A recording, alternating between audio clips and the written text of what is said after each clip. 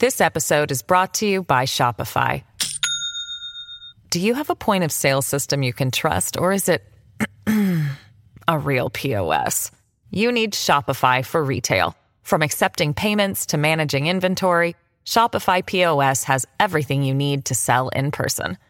Go to shopify.com/system, all lowercase, to take your retail business to the next level today. That's shopify.com/system.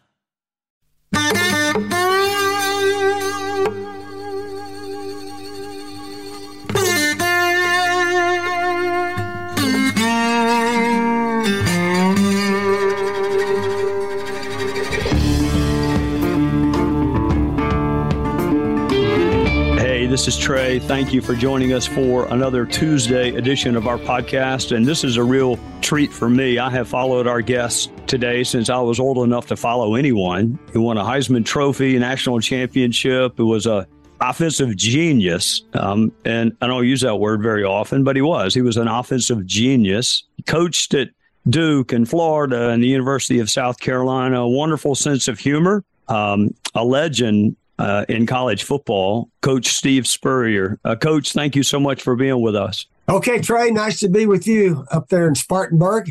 I tell you, that area is one of the most beautiful in the country, and I know everybody lives there, loves living in that Spartanburg, Greenville area. Yes, sir, we do. And you took a guy named Marcus Lattimore out of our area, who, for me, was my favorite college football player.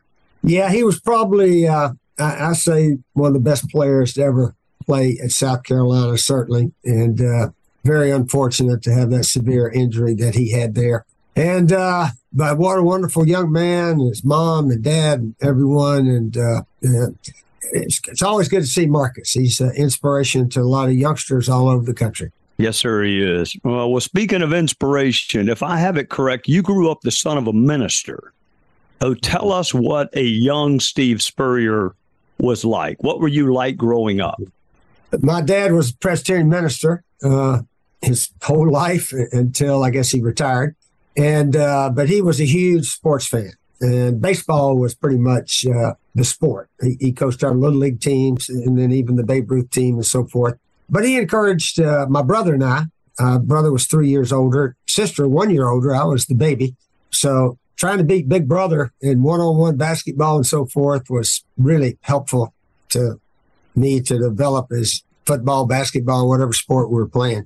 But anyway, my dad, he was quite a competitor. He hated losing. And even though he's a minister, he was not a calm coach.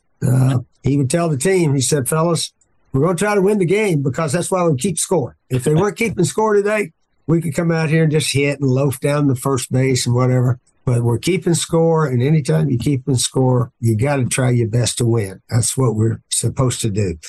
So anyway, he was a wonderful inspiration, not only to all the church people in his Presbyterian churches over the years, but to his family, certainly.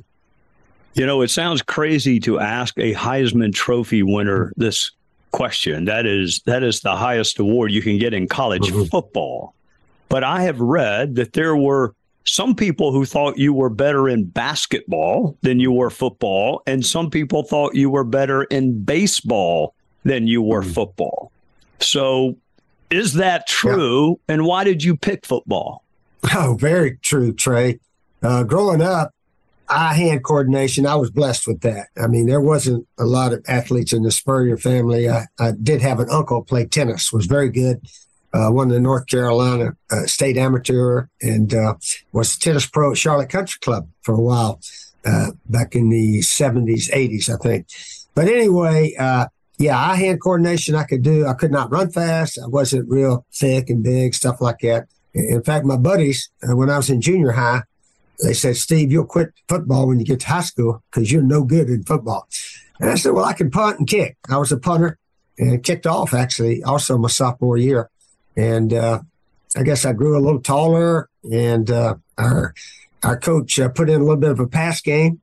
And my junior year in high school, I started playing quarterback, and senior year, and got a bunch of scholarship offers. And now in basketball, we won the conference about every year there in Johnson City, but we'd get beat in the region right before the state tournament. We couldn't, I think Kingsport knocked us out both times. But then we'd beat Kingsport in baseball. So baseball was our sport. We won the state championship my junior and senior year.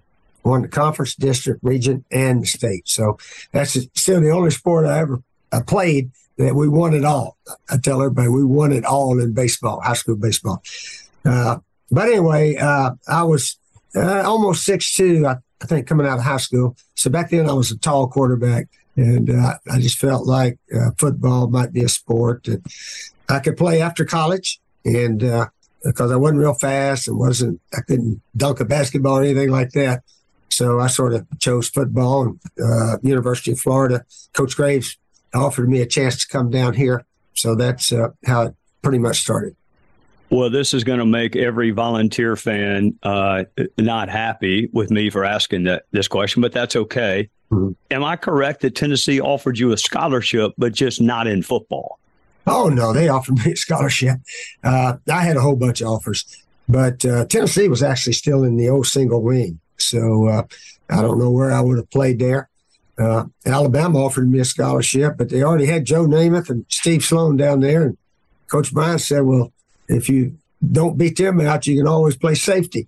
Yeah, so I said, I don't know if I want to go play safety. But Florida was just the best opportunity. And, the opportunity to come down here to school, I hadn't done much.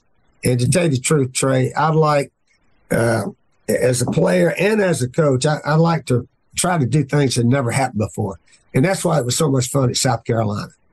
Winning 11 games in the season, winning 18 straight home games, beating Clemson 5 in a row. I mean, I go on and on, the first time in school history. I love that. First time in school history that happened.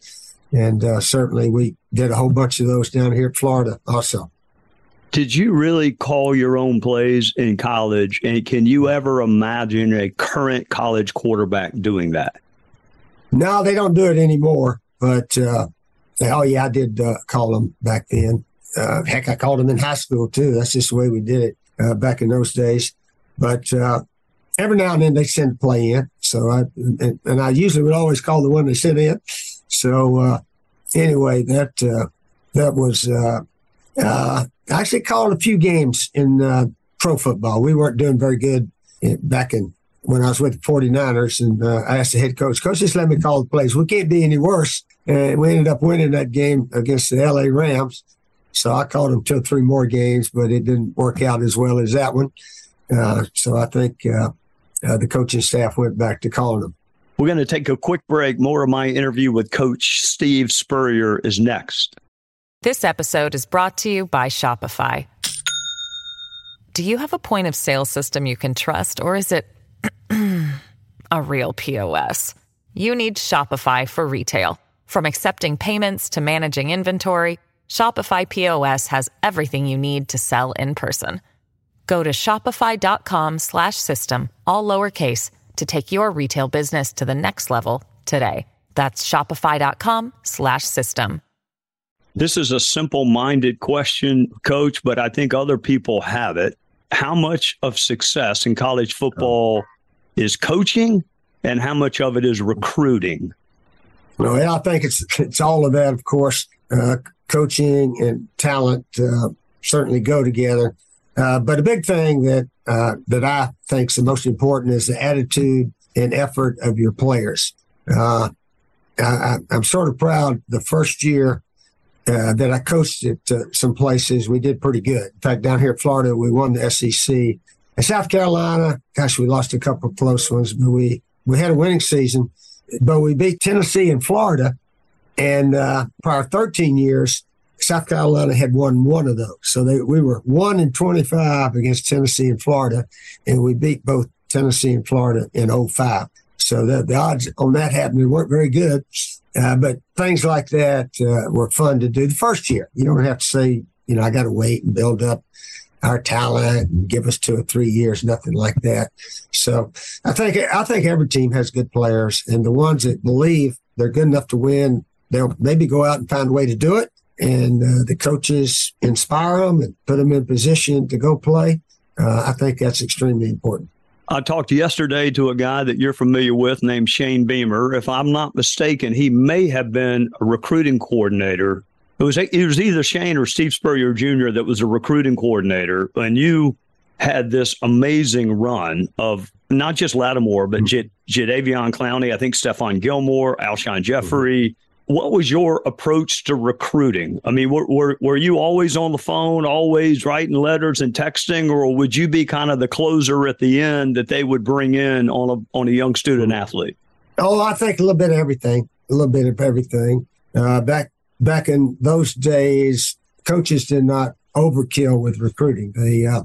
We had a time to do it. I think you could only call once a week until right during recruiting season. Then I guess you could call every night. So there was limits that made it really comfortable for all the coaches. You can only do so much. Nowadays, I think there's no limit how many letters or calls you can make and this, that, and the other. Beamer left after 10. No, he wasn't there 11, 12, and 13, but he did help recruit a bunch of those guys that played in 9 and 10 and 11 and so forth. One of the things I remember about you and Duke is for the longest time you would give them a vote, I think in the AP top 25, because I guess because they took a chance on you. And it turned out pretty good because you did things at Duke that have never been done since. Tell us about your time at Duke. Well, I'd coached there before, and then I got a chance to be the head coach at Tampa Bay Bandits, USFL, and we were 35-19, and we were first or second in the league in offense every year. So I don't know how big a dang chance they were taking. They went 13-31 with the coach before we got there.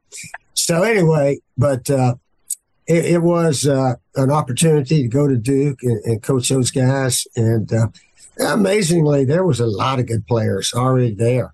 And we played 4 different quarterbacks in the 3 years I was there. And we said about all the offensive records, including running the ball. A lot of people keep talking about air ball and all this, but our running backs, we had a 1,000-yard rusher at Duke and Randy Cuthbert in '89, the year we won the ACC. And then down here at Florida, Eric Rett's the leading rusher in school history. So to me, you got to run and throw it. Don't just throw it all the time. You got to do both. When you are evaluating a high school quarterback, what are the qualities? Because if I have it right, I mean, Shane Matthews, if I have it correct, was not even on the depth chart at Florida, and yet you turned him into an all SEC and maybe a pro quarterback. So 5-star recruit was not necessary for you to win with a quarterback. What was necessary? Well, when we got here in 90, there was about 5 quarterbacks, I think, on scholarship. Shane was one of them, and I think he was listed about number 5 because he'd been here 2 years. And maybe went in one play at the end of a game. I'm not sure. But he wasn't in the picture. And I asked a bunch of Gators, I said, which one do you think should be the quarterback? And not a one of them said Shane Matthews. They didn't even know he was on the team. So we go out to practice and just rotating them out, Our first scrimmage, he didn't even get in the scrimmage. That's how far down the list he was. I put 4 other guys out there. But then the next scrimmage, I got him in. And then the spring game that year, he threw 3 touchdowns and was 8 of 11 and had an excellent game. And pretty soon he won the job in preseason. And was he any good his first year? He was SEC Player of the Year in the conference, his first and second year. Third year, we were a little light, especially in the offensive line. We had about 2 freshman offensive tackles starting. So he didn't have quite as good a year, but it was still a good year. We got to the SEC championship game and took Alabama right to the wire, but they got that interception that won the game for them. Which I was not going to bring up, but that is an often replayed, I guess that was the first SEC championship. First one. Alabama was number 1 in the nation. They were number 1 in total defense, run defense, pass defense, almost every category. And we couldn't block them, but we could get the ball out quickly. Shane could take 5 hits and throw as quick as any QB I think I've ever coached. And the interception, it was unfortunate. It was the guy ran a hitch, but he ran about 8 yards. And Antonio Langham made a heck of a play. He said later, somebody's got to make a play. I'm going to try to do it. So he actually hid behind him. And when Shane fired it, he came from the backside. He came around and picked it off and went for a touchdown. I've never seen that before or since that you pick off a hitch pass from the bench side, But that's the way it happened. And but we got him the next year. I said, it's okay to lose that one. Get him the next year and the next year. So anyway, that's just the way it worked out. I am sitting here in amazement at your ability to recall information from 20, 30 years ago. I've seen one other person that could do that, and that was Lou Holtz. He could tell you what they called on 3rd and 5 when he was at William and Mary. And I asked him, was there a call you wish you had back? Is there one that Steve Spurrier wishes? I have about 25 I wish I had back. Most of them were when we had the lead and maybe a first down would put the game away, and we were too conservative, tried to run for it maybe. A team scored, won the game. That happened 4 or 5 times, something like that. So those are always ones, why don't you just stay aggressive a little bit more and so forth. So, yeah, there's plenty that I wish I had back, sure. Is there a defensive coordinator that you had, I don't want to say more respect for than others, but one that got your attention when you knew you were going to be on the other side from him? Oh, maybe the ones that had those defensive linemen that we couldn't block. But we didn't stay back there a long time, and so we avoided a lot of sacks by not hesitating and looking around the way all these quarterbacks nowadays do. So that's one thing our QBs were good about, is making quick decisions, getting the ball out of their hands. We didn't have many that were great runners. Connor Shaw was probably the best there at South Carolina as far as a running quarterback. So he could make things happen running, where most of the other guys were pretty much passers, but they could dart up in there and make 7 or 8 yards every now and then. Other coaches that you competed against, it does not take long to find. I mean, I mentioned that you have a good sense of humor. I thought it was really funny. You said some things when you were coaching that I thought were just genius. Yeah. But yet it also seemed like maybe the object of the barb also liked you. So I'm thinking, I guess Phil Fulmer in particular, I think you may have said you can't spell citrus without a U and a T. But yet I read that y'all actually got along pretty well with each other. So what is the dynamic between competing coaches? And for the most part, do you get along off the field? Oh, I think I got along with pretty much all the coaches. All the corny things that I said were in the summertime. Now, in the summertime, back in the 90s, I had to do 21 or 22 Gator clubs. So we usually go play golf somewhere and have the Gator Club meeting that night. And so I'm just talking to Gators. They want to hear something funny. And some of the guys with the Gator clubs and all this would tell me some corny joke. So I would tell it at the meeting when I got up to talk. But during the season, I didn't talk those things and so forth. In fact, I saw Paris Price, the Tennessee wide receiver, back in at one of the SEC. They introduced some of the legends and so forth. He and I went into the SEC Hall of Fame, I think it was, or something, in Atlanta. And I was talking to him a little bit, and he said, "Coach, we only lost 3 SEC games my 4 years at Tennessee, and they were all to you guys." I started thinking, dang, that is right, isn't it? And, of course, 98, they beat us. In 97, after we beat them, we lost 2 games. So they won the SEC those 2 years and the national. But he said that bit about you can't spell Citrus Bowl without a UT in it, that really ticked us off. But now I think it's sort of funny. So it was just supposed to be, some funny in the off season and go from there. Well, that leads me to want to ask you about the media. I used to be in a line of work where I had to deal with them from time to time. And it was one of the more frustrating parts of my job. I watch your successor, Shane Beamer, handle the media. Muschamp had a very different way. What was your approach to those media scrums where someone who maybe didn't know a whole lot about football was asking you questions about football? Oh, that didn't bother me one way or the other. The only thing that would irritate me is when they wrote something that wasn't true. And I said, that wasn't true what you wrote, don't you? Well, that's what I heard. well, no, this wasn't true. And so I'd get irritated at guys that make up stories or something. And in fact, I guess the one that comes to mind, there was a writer there in Columbia, and he wrote that I taught Bruce Ellington to quit the basketball team to come play football. And he wrote that in the paper. He said basketball coaches were really ticked off at Spurrier for recruiting him off the basketball team. I said, that's not true, don't you? I said, we're open. Anybody wants to come over. You know who recruited Bruce off the basketball team? Marcus Lattimore. Marcus said, man, why don't you come over and play with us? Because Bruce was an excellent high school quarterback, but he came over and played wide receiver, played pro football a bunch. He was an excellent basketball player, but I don't think he had played in the NBA. So anyway, I had a little falling out with that guy, and so he was sort of off limits. But he wouldn't change it. He said he heard it from somebody in the basketball office. I don't think anybody in the basketball office said that. But anyway, it wasn't true, and he was going to stick with his guns on it. More of my conversation with Coach Steve Spurrier is coming up.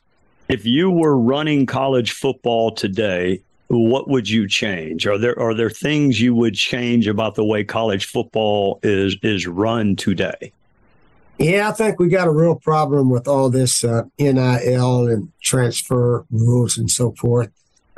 Someone said we're just like the NFL now, pro football. And I said, no, we're not, because pro football's got rules. They got rules. Once you sign with the team, I think you have to stay there 3 years before you become a free agent. And then you obviously can go anywhere. And they have a draft, so you don't pay guys before they get there. You sort of pay them on merit.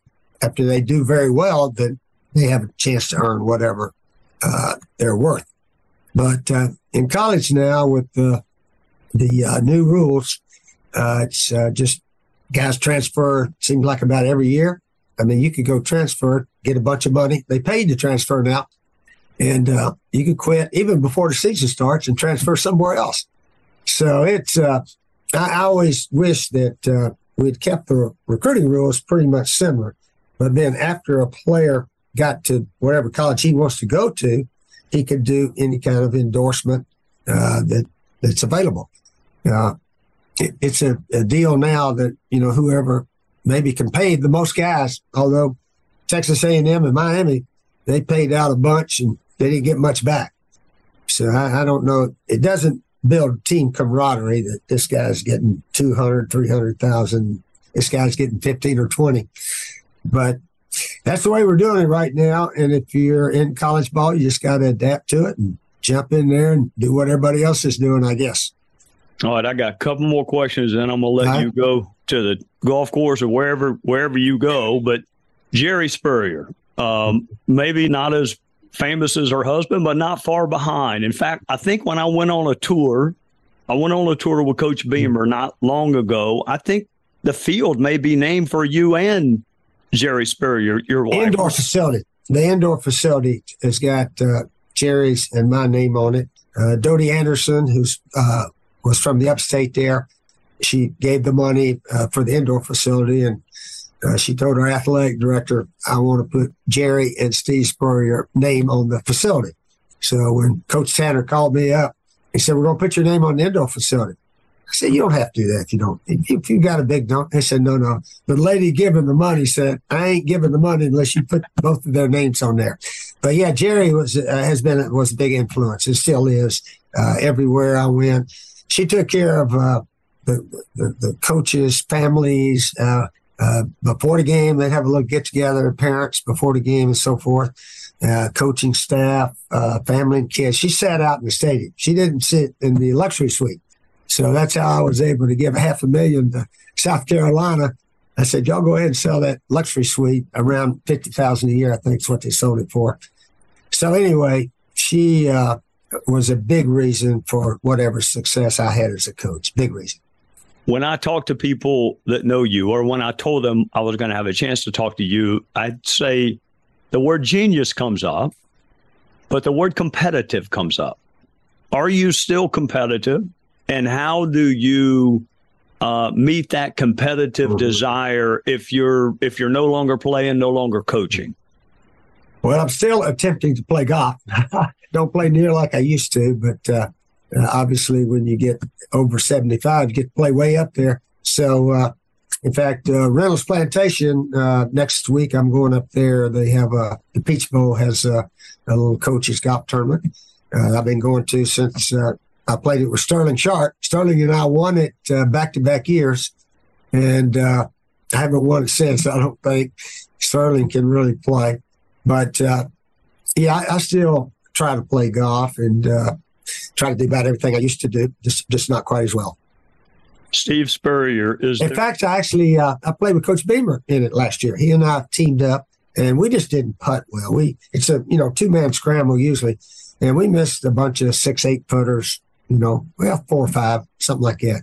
And that's the difference between winning and losing in those events. But we played decent, but not quite good enough to win. Well, he tells a story, and he's told it publicly, so I'm not divulging. He tells it all the time, but I can tell you right now, I can never remember telling a guy in our group to go to another group. So I'm going to say his story is false. And he tells it all the time, though, as if it really is true. But I remember he was nervous that first day he played with us. But I do not remember ever telling a guy, go play with somebody else. Well, I will say this. He just felt like that. A guy that can remember what he called 30 years ago on a 3rd and 5 must have a pretty good memory. So he loves to say after the first hole, you sent him to another group because he wasn't playing well. He loves to tell that story. So. Yeah, I saw one of the guys, the newscaster there, Henry, what's his first name? And I said, I wouldn't do anything like that. He said, well, he tells that story all the time. And I said, well, I don't know why he tells it, but I certainly have no memory. And my memory is pretty good. In fact, I did a cameo for a guy that went to West Point, but now he's doing something else and blah, blah, blah. Just sat there and started talking about football. And I said, I've had one game against Army when I was at Duke back in 89, and we beat them 35-29. So the guy doing the cameo with me looks it up. He said, you beat them 35-29. I said, yeah. The scores just sort of stick with me. But anyway, whoever's got the microphone is usually right. So if he wants to keep telling that one, I guess he's going to keep telling it. Well, I don't know how good his memory is, but yours is pretty doggone good. If you can remember what Shane Matthews was in a spring game, 8 of 11, that's a pretty good memory. 3 touchdown passes, yep. Coach Steve Spurrier, this has been a treat. I've seen you once in life. You were playing golf, and a mutual friend of ours named Rick Veith was caddying for you, but I did not want to bother you while you were playing golf in a tournament. But this is a treat for me. I thank you for what you did for college football, and especially for my beloved South Carolina Gamecocks. Well, hopefully, Trey, we're going to have a reunion this year. And 10 years ago was 2013, and that team was 11-2 and finished 4th in the nation, which is the highest finish ever in school history. So we're going to celebrate that team as well as a 12, 11, and 10. Just bring them all back together, 10, 11, 12, 13. And those were some of the best 4 years in school history. And what I like during those 4 years is that against Florida, Georgia, Tennessee, and Clemson, 16 games, we were 13-3 against those 4. So when you get in the habit of beating those 4 teams at South Carolina, you got into another level. So hopefully, Coach Beamer and his guys can get at that level. We beat Tennessee and Clemson last year, and didn't beat Florida, Georgia.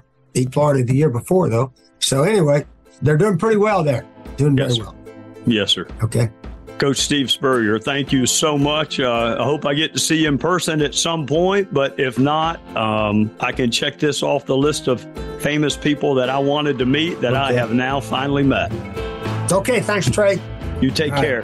Listen ad-free with a Fox News Podcast Plus subscription on Apple Podcasts, and Amazon Prime members can listen to this show ad-free on the Amazon Music app.